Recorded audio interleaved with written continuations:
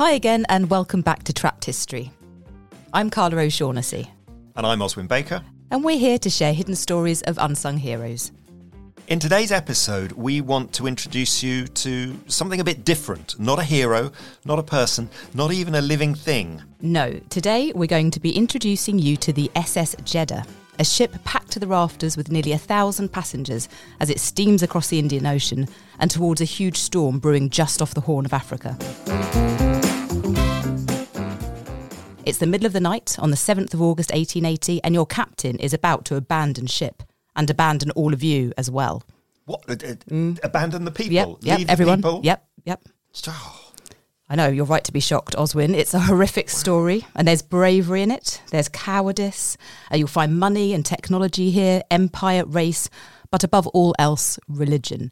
Because the 953 people on board the Jeddah, among them 150 women and 70 children, weren't ordinary passengers. They were Indonesian and Malaysian pilgrims, Muslims on the way to Mecca to perform the Hajj. Okay. It's not just about this one steamship, though, is it, Carla? I mean, the Jeddah is carving a route for us, not only through the waters of the Indian Ocean, but also through the rougher waters, as you said, of empire, of commerce and religion, as today we dive into the mechanics, the money-making and the magic of pilgrimage.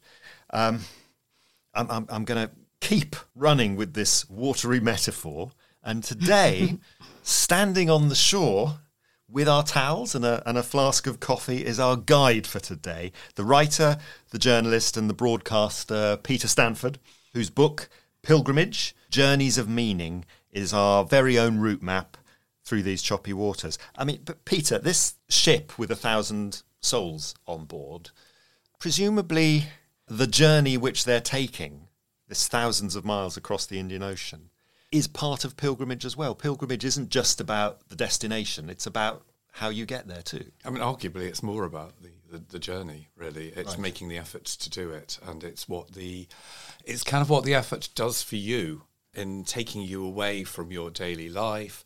There's a whole literature around the idea of the lone human being walking through the world as a sort of metaphor almost for humanity as kind of wandering. But it's that sense of reaching a kind of higher state almost, of locating yourself. So your journey isn't only to the place, it is to the soul. And with lots of these the pilgrim destinations are wonderful. Lots of them are really wonderful when you get there. But often the bit people remember best is the journey.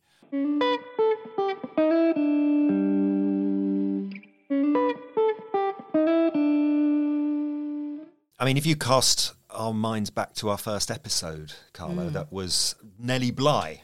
If you haven't listened to it, do please listen to it. It's an amazing story. And she was a pioneering investigative journalist. And in 1890, she travelled around the world in under 80 days. It was trying to beat Jules Verne's story. And most of her journey was by steamer. And that's the world that we're talking about today.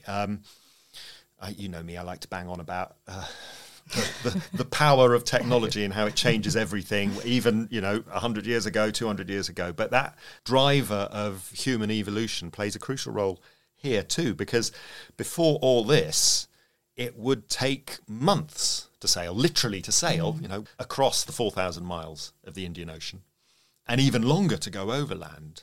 But with the arrival of the steamship in the 1840s, 1850s, that journey is cut to 2 or 3 weeks. And I guess before the steamship, if you're a Muslim and you want to perform the Hajj and you don't already live in the Middle East, it's going to cost you an absolute fortune to get there, isn't it? Yeah.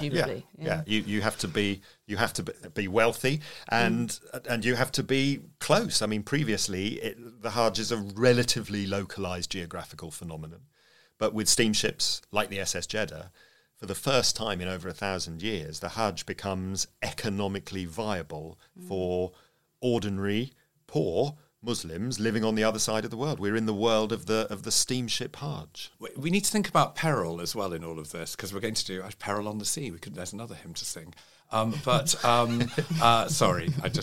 There's that idea of peril, which is also sort of built in with pilgrimage from kind of earliest times. That you are, not only are you you're opening yourself to kind of experience, but there's there's a tougher side of it. You're opening yourself to bandits on the road. I mean, the whole Crusades, in a way, in the 11th and 12th century, came about because pilgrims were being attacked as they went to Jerusalem. But some of them actually quite liked the idea of being attacked because it made them feel they were imitating Christ almost in putting themselves at risk. Risk is really, and peril is really important. Okay. You get a bigger high out of peril. Okay. I imagine the SS Jeddah has peril written in large flashing letters over it. Absolutely. So going back to the Jeddah, remember it's the 7th of August, 1880, and the captain is preparing to abandon ship. And this is what a later court of inquiry found. The Jeddah appears to have experienced heavy weather for the most part of her voyage. On the 3rd of August, 1880, the wind increased almost to a hurricane, with high breaking sea. The boilers started from their fastenings and began to work loose, and steps were subsequently taken to secure them with wedges. The feed valve of the port boiler broke, and the ship had to be stopped for repairs, and the vessel then, it was considered, commenced to leak considerably, having shipped much water previously. The temporary wedges and supports to the boilers having washed away, and the boilers working backwards and forwards owing to the rolling of the ship, every connection pipe was carried away, and the engine rooms became untenable and a wreck. Sail was apparently set as soon as the engines became useless, but these were blown away. The master ordered the boats to be got ready, provisioned, armed, and swung out. The pilgrims, seeing they could not prevent the lowering of the boat, attempted to swamp it. The boat was then cut adrift and allowed to drive and partially sail before the wind until at 10 a.m. on the 8th of August it was sighted by the steamship Scindia, and the persons in it rescued and brought to Aden. The master and others rescued reported the foundering of the Jeddah with all on board. I mean, cowardice is clearly there, but it's astonishingly callous and.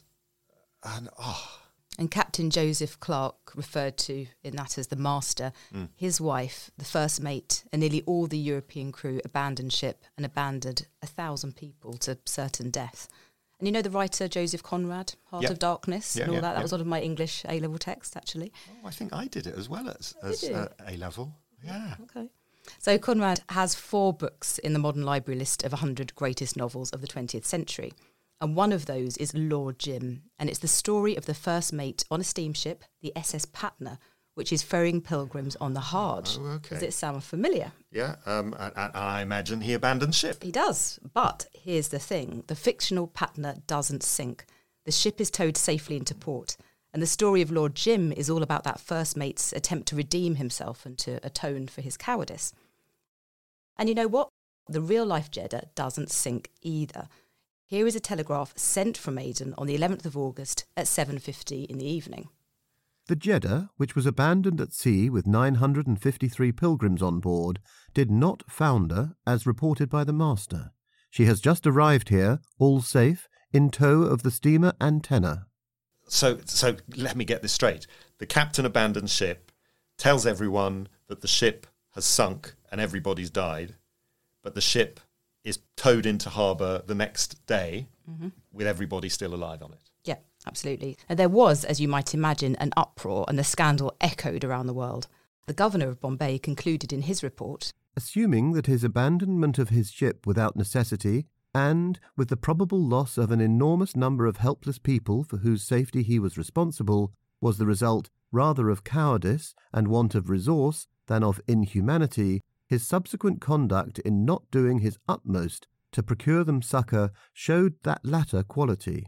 But in either point of view he has, in my judgment, shown himself entirely unfit to be entrusted with the charge of life and property at sea. Captain Clark was found guilty of gross misconduct and he had his licence withdrawn, which I think seems pretty lenient given what could have happened. That feels like a slap on the wrist, doesn't it? Yeah, exactly. And I was trying to find it. His licence was withdrawn for 3 years, so theoretically he could have been captaining ships in the late 1880s. I mean, is there a similar thing in Lord Jim? How does that play out fictionally? Well, the Jeddah's first mate, Augustine Williams, he came in for particular criticism from the inquiry. They called him officious and unseamanlike and branded him the instigator of the abandonment. Like the protagonist in Lord Jim, Augustine was ostracised and shunned by the shipping world, and he lived out his years in Singapore, where Conrad may have actually have met him and heard his story. So it's Augustine who is Lord Jim, and it's the Jeddah which is the Patna.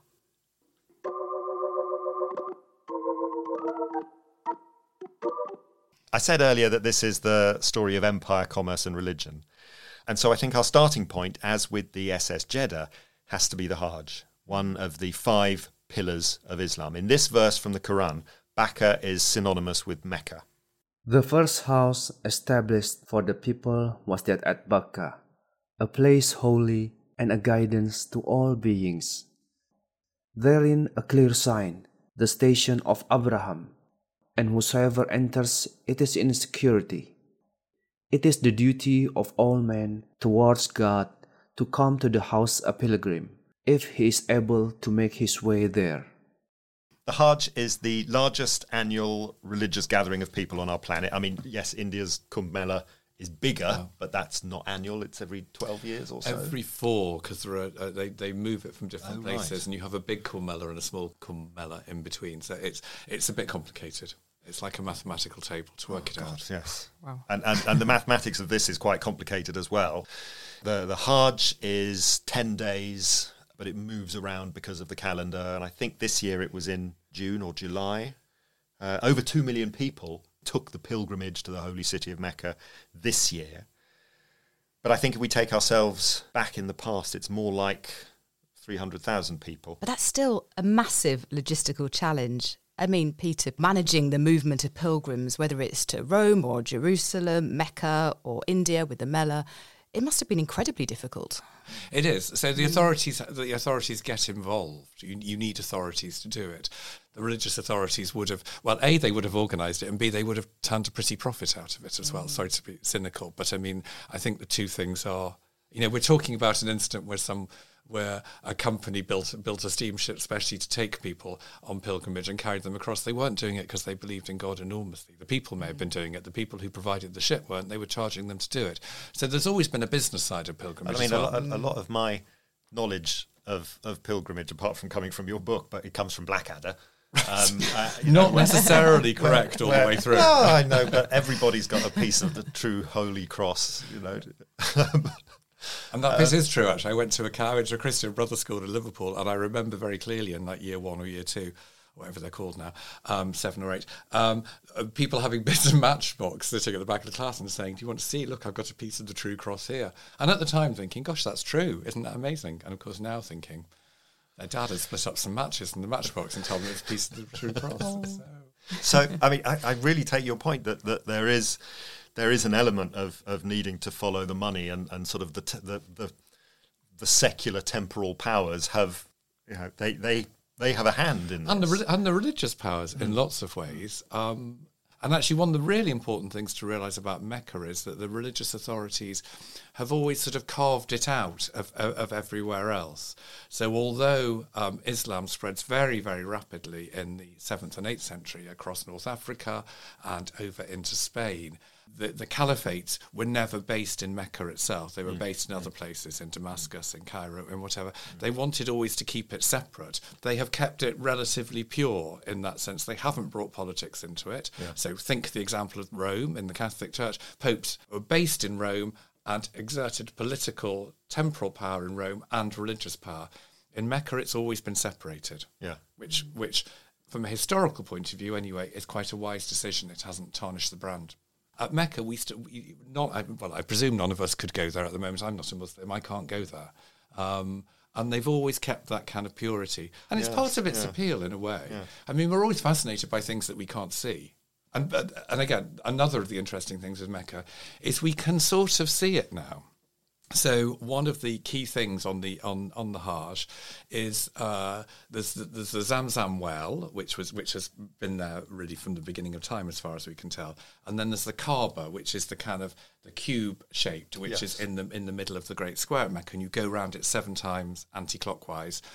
It's a terrible kind of run round in lots of ways, and that's where they have a lot of their crowd control problems.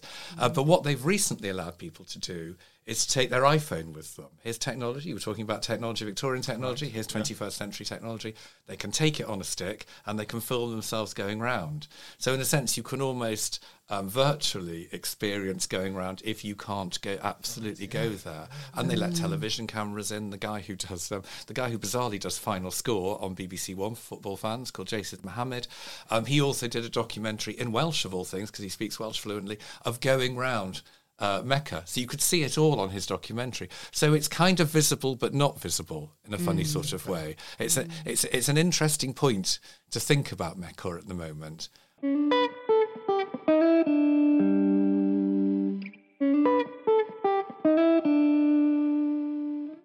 It's interesting, again, talking about sort of the temporal and or the religious power. When we're talking at the time of the SS Jeddah, the temporal power was the British Empire. And it was a money-making machine. It was a ruthlessly efficient logistical sensation. And, I mean, it's weird. When you actually stop to think about it, it's pretty obvious. But Islam was the British Empire's first religion. There were more Muslims in the British Empire than of any other religion. And there were more Muslims in the British Empire than in any other Islamic nation. And Winston Churchill, he wrote to the cabinet once, "We are the greatest Mohammedan power in the world. It is our duty to study policies which are in harmony with Mohammedan feeling." And so we're in this really strange place where the British Empire rocks up, strips everything of its resources. It's a place where, for previous centuries, the British Empire had industrialised slavery on a global level, but it's a place too where an arch-imperialist like Winston Churchill can be acutely attuned to what he calls Mohammedan feeling. And I know I'm jumping around a bit here, but Queen Victoria, the Empress of India, she could make a binding promise that the empire would never interfere in Indian religious affairs. So you've got this duality to the empire, that it is this money-making machine, but it also does pay attention to what people may be thinking and feeling. But it's more than a duality, isn't it? Because what they were doing at the same time is establishing Anglican churches there, bringing missionaries with it as well. So at the same time as respecting things, it was also trying to convert people. There's a lot of fear here at this time as well, isn't there? Because the Indian rebellion of 1857 really scared the hell out of the British. Because it lasted over a year. 750,000 people died, most at the hands of the British, it must be said. It led to the collapse of the East India Company, and that's where Victoria's promise comes from. It's 1858, and the British are frightened that they're going to lose everything. And it's not just in India. Discontent, rebellion, revolution, that can spread across the empire like wildfire. Oh, it's true. And this is actually where the Hajj comes into the equation as a potential vector for infection in many ways, but firstly in terms of revolution. This isn't just about the Indian rebellion. It isn't just about the Hajj. This is the age of revolution. You've got Karl Marx knocking around. You've got the anarchist Mikhail Bakunin. Just over a decade later, you have the Paris Commune. So this is a time when nations and states and empires are worried about revolution. And this is where it comes back to the Hajj. This is also the first age of mass migration, a time when ordinary people, powered by steamships and steam locomotives, suddenly seem to have their own power. You've got European migration, Asian, Chinese migration to America. We're beyond slavery now. We're sort of 1870. But when you've got 250,000 people moving across the world every year on their way to Mecca, that's when the secular temporal powers get a bit jittery. And it's not just the British. There's a clash of empires here. Mecca and Jeddah are part of the Ottoman Empire, and the Ottomans look at the Hajj. They see four things. Firstly, there's the fear that radicals could piggyback the steamship Hajj to spread insurgency, and no empire wants that, let's face it. And secondly, there's the other vector of infection, disease. In 1865, 15,000 pilgrims in the Middle East die from cholera, and the Ganges Valley in India is conclusively shown to be the source of the disease. And the vector? The steamship Hajj.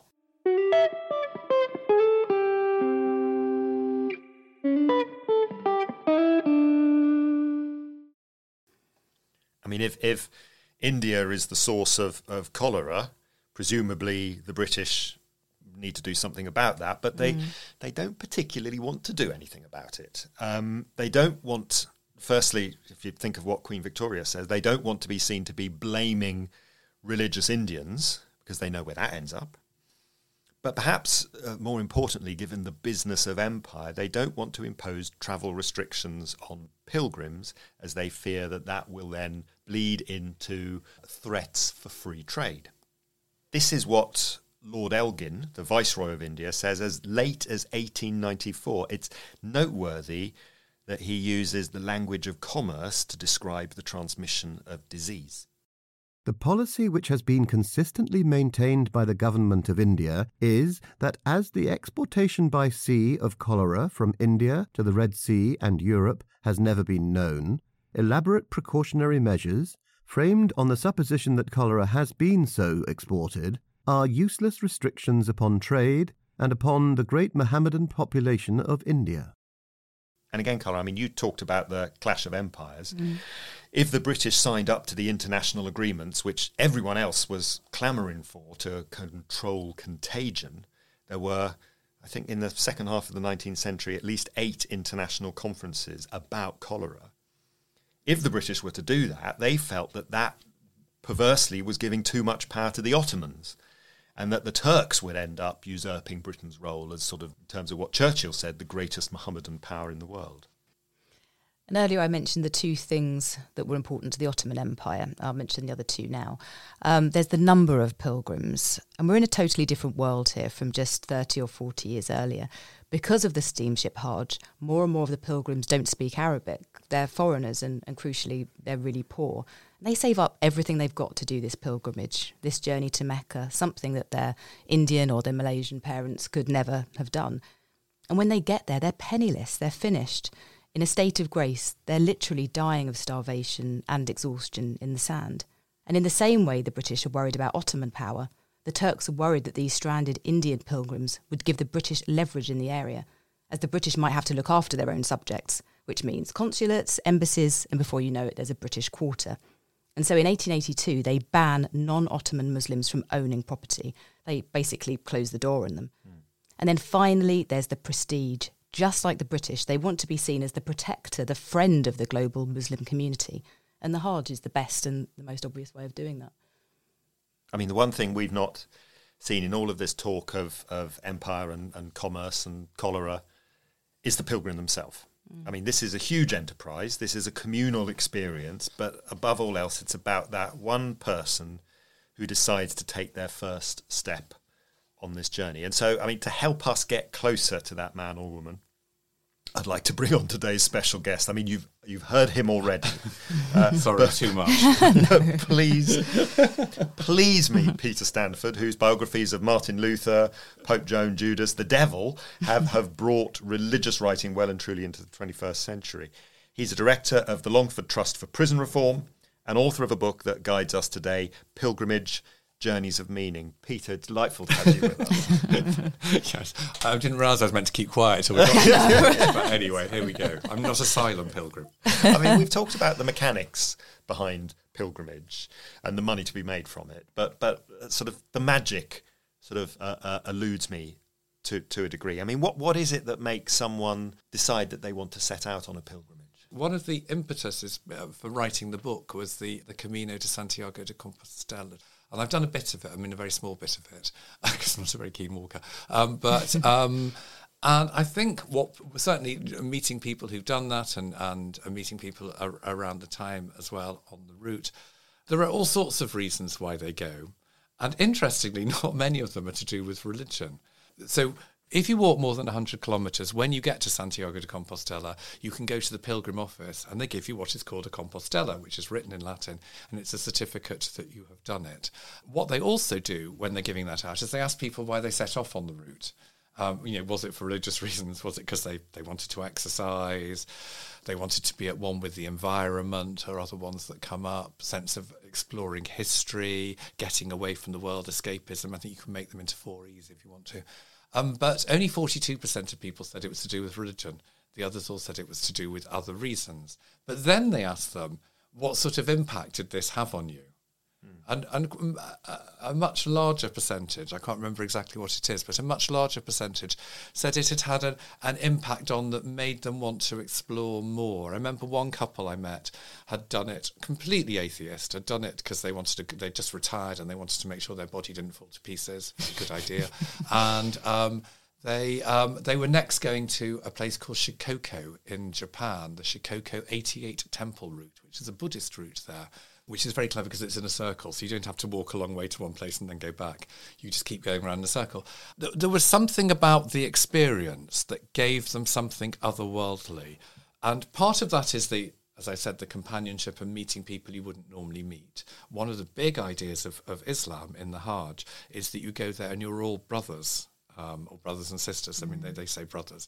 But brothers and sisters, there's a kind of kinship that is across countries, across geographical, political and economic barriers. So it brings you together as one Muslim people. And I think in the same sort of way you get that on a pilgrimage route. So I think that is quite countercultural for people and they like it from that point of view.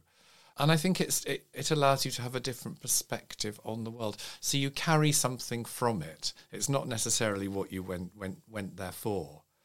And the final thing to say we talked at the very beginning about the difference between the journey and the destination. A lot of people will talk about the experience of the journey. They talk about when they get to the place itself, these places being special places. The phrase that's often used is they're thin places, where the kind of boundary, in a way, between this world that we all live in with all its kind of pressures and economic and political and struggling to make ends meet and worrying about all sorts of things, you go to a place where it is entirely different. And I think that's very nourishing. Have you done anything like that? Or have you, MK, have you done anything like that? No, never. Have I inspired you? Yes. Yeah, I feel like I should now. Yeah. Yeah, definitely. It reminds me of Anne Sebber, the historian that we had on in an earlier episode, because she retraced the steps of the Allied airmen during the Second World War on their route through the Comet Line, through the Pyrenees and into Spain. She calls herself a footsteps biographer, so she felt really compelled to make this journey. And she did stay at nice guest houses and she enjoyed the nice wine, but she said it was very difficult. Must ask her for the addresses of those ones. Yeah. Let's go. But no, she said it was difficult, but it was something she felt really compelled to do. Yeah. It's sort of, I suppose it's interesting you say about sort of only 42% of people going on a pilgrimage, which, you know, is badged as a religious pilgrimage, but only 42% of people then said that it was for religious reasons. I mean, it's interesting, sort of the secular pilgrimages. I mean, I suppose that I did one a few years ago. I spent 2 days travelling across France with my daughter to go to a village in the west of France called Oradour-sur-Glane. On the 10th of June 1944, the SS walked in and flattened it and killed everybody. They herded the women and children into the church and then machine gunned and blew up the church. Was there a reason you wanted to go? I wanted to go because I knew about Oradour. I'd heard about it. After the war, de Gaulle ordered that Oradour not be rebuilt. They've rebuilt a village, but a few miles away.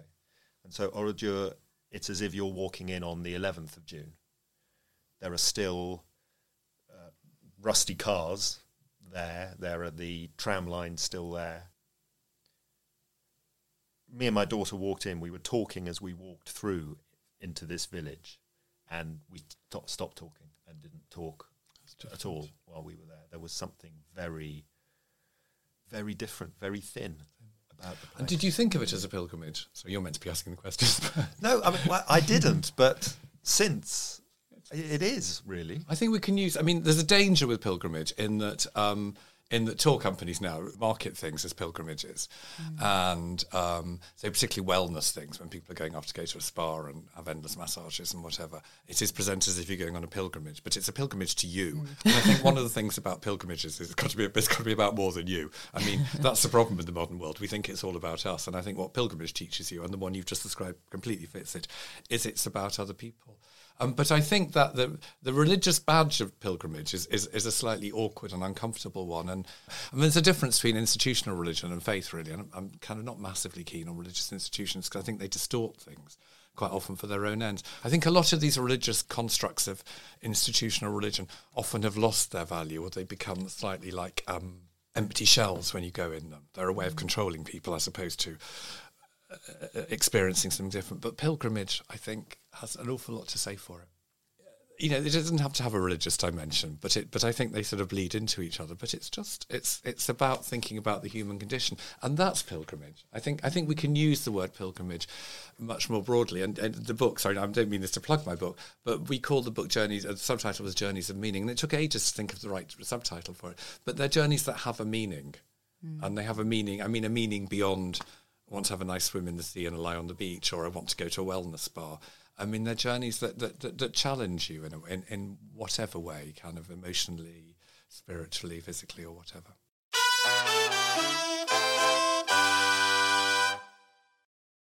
Picking up a lot of those strands about the journey, but also about how a secular power or even a potentially religious power can move in and control a space. It's quite remarkable what happens to the journey of the Hajj after the scandal of the SS Jeddah. I mean, remember, we're in the 1880s, and the case shines a spotlight on the inhumane conditions in which pilgrims were travelling to Mecca. There's a letter to the Times just a few days after the scandal breaks. There are horrors on board such a ship which no Christian has ever dreamed of, and none but those who grow rich by such wickedness can form any idea of what goes on in these vessels under the British flag. So the British, I mean, we said that they were slow to act, but they do eventually begin to take action. They start trying to clean things up. Food and water were already legal requirements, but under the 1883 Native Passenger Ships Act, medical officers are finally required to be on board as well. They're not just doing it out of the kindness of their hearts, though, are they, Oswin? There are really cold commercial calculations going on here as well, because the 1883 Act also requires all ships on the Hajj to be powered by steam. And that's basically all about cutting out the competition from Muslim-owned shipping companies, which still used sail. And that same year, Bombay passes the Pilgrim Protection Act, which requires all ticket brokers to be licensed, because, of course, travelling to the Hajj isn't just about the ships, it's about the tickets, the accommodation, the guides, and all of that was also in the hands of Muslim-owned businesses. Now, licensing, it sounds like a good idea in principle, but it's all about who you refuse licences to. And under the guise of concern for the pilgrim, the British were effectively carrying out a smash and grab raid on Indian commerce. And you want to know the pinnacle of all this? I do.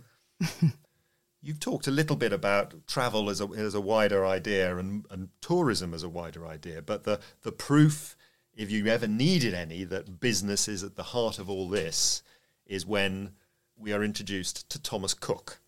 What? The high street travel agent? Don't just book it, Thomas Cook. Yes, Thomas Cook and Sons. I mean, it's a other travel agents are available. Of course. There aren't any other travel agents available at this point. It is Thomas Cook and Sons. I mean, you've made the link between tourism and pilgrimage. Thomas Cook had already made that link themselves. I mean, they started off with day trips in Leicestershire, but by the 1880s, the travel agency was all about the pilgrim business. They'd already cornered the market for package pilgrimages to the Holy Land, and the Hajj wasn't all that different for them. It was all about logistics. And crucially as well, in terms of logistics, Thomas Cook was pretty good at imperial logistics. In 1882, they were hired to take General Wolsey and his staff to Egypt. Wolsey had been in India during the rebellion of 1857. He befriended the Confederates in the American Civil War. He burnt the Ashanti capital to the ground. He's not a great guy. And he arrives in Egypt and promptly occupies the country. And Thomas Cook are at the heart of what he does. Right after the Battle of Tel al-Kabir, it is Thomas Cook which organises the evacuation of the wounded. Logistics is logistics. It's Thomas Cook which 2 years later organises Wolsey's column to try to relieve General Gordon at Khartoum. And you know, this is 18,000 troops, 40,000 tons of supplies, there's dozens of steamers on the Nile, 5,000 local labourers, all being organised by apparently a travel company. Someone quips, "The nominal suzerain of Egypt is the Sultan. The real suzerain is Lord Cromer. Its nominal governor is the Khedive. Its real governor, for a touch of final comic opera, is Thomas Cook and Son." This logistics business, it's vertical integration. It's doing what Amazon is doing. It's doing what Meta is doing. And given that pedigree, it's perhaps not that surprising to find on the 4th of January 1886, after 2 years of protracted negotiations, Thomas Cook and Son is handed the keys to the Hajj. The British government makes it the official travel agent from British Empire ports to Jeddah. They're indemnified against loss. They take over the office of the Protector of Pilgrims. They're given authority to act, in all intents and purposes, as the British government. It's the East India Company all over again. The editor of the Bombay Gazette writes, quote, "They promised to have good results," and he wasn't far wrong. By 1890, this is 4 years in, from a standing start, Thomas Cook and Son have cornered nearly half, 45%, of the Hajj travel market. So what happens? Things like this never end well. You talked about Muslim-owned businesses. They are spitting blood because they are being totally cut out of this, as is the Ottoman Empire. You've got to remember that Thomas Cook, they may own the journey, but the Ottomans own the destination, as it were. And there are ticket the Ottomans brokers. are Muslims as well, Yes, obviously. yes, as yes, opposed to yeah. the British. Thomas Cook was a Baptist, wasn't he? He was a big Baptist. Yes, yeah. And so there is religion as well as power here. And the ticket brokers, which are being squeezed out of the market at the British end, there are still lots of ticket brokers, there are still lots of ship owners in the port of Jeddah. And so weirdly, we find ourselves back full circle. We started with the SS Jeddah, but we end with the SS Deccan. It's not cowardice relating to what happens to the SS Deccan this time, it's cholera.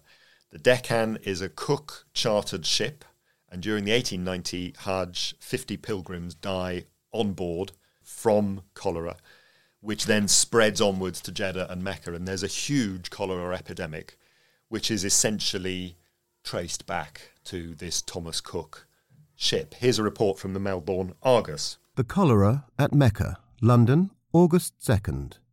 The outbreak of Asiatic cholera at Mecca is creating increased alarm.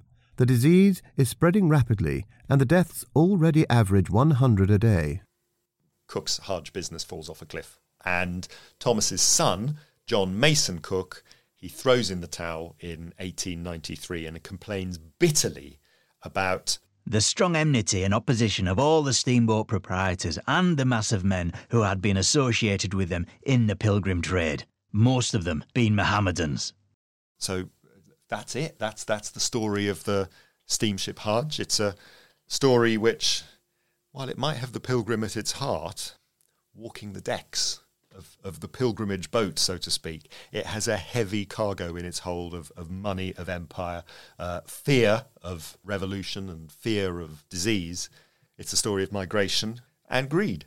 I think from our conversation today, it's talking about the Hajj that has really struck me. It's something that I've always found so fascinating. I think probably because I'm a non-Muslim and it's not something that I can ever experience, but it's so complex and it's so layered and it's such a difficult thing to do, and yet it's such a powerful thing as well. It has inspired me, actually, which it might sound a bit cheesy, but genuinely it's made me think, what can I seek out that's different, that isn't just for me? I am guilty of those beach holidays and wellness spa retreats. We all are. We all are. I love them, but it would be nice to experience something a bit deeper than that, and that's what I take from today's conversation, the magic of it. I mean, I wouldn't even think of myself as doing a pilgrimage, but when you put it into different, because I've always thought of it as a religious thing. You can do it without being religious. Yeah. So now in my mind, I'm like, okay, maybe I could pursue something like this. So yeah, I'm quite inspired actually. I'd quite like to go to the Mississippi Delta and explore the roots of modern music. I could say that could be a pilgrimage. Personal pilgrimage. It's journey for meaning. It works. Thank you very much, Peter. I like talking about it. You've been listening to Trapped History, written and presented by Oswin Baker and Carla O'Shaughnessy. Our engineer has been MK Lee, and the Trapped History theme is by Pavlo Buterin. You've also heard the voices of Tim Redman, Adam Brown and Urfian Asafat. If you've enjoyed this episode of Trapped History, please tell your friends and give us a rating. It really helps. And head over to trappedhistory.com for bonus episodes, transcripts, the Hall of Fame, and more. Thanks for listening, and see you soon.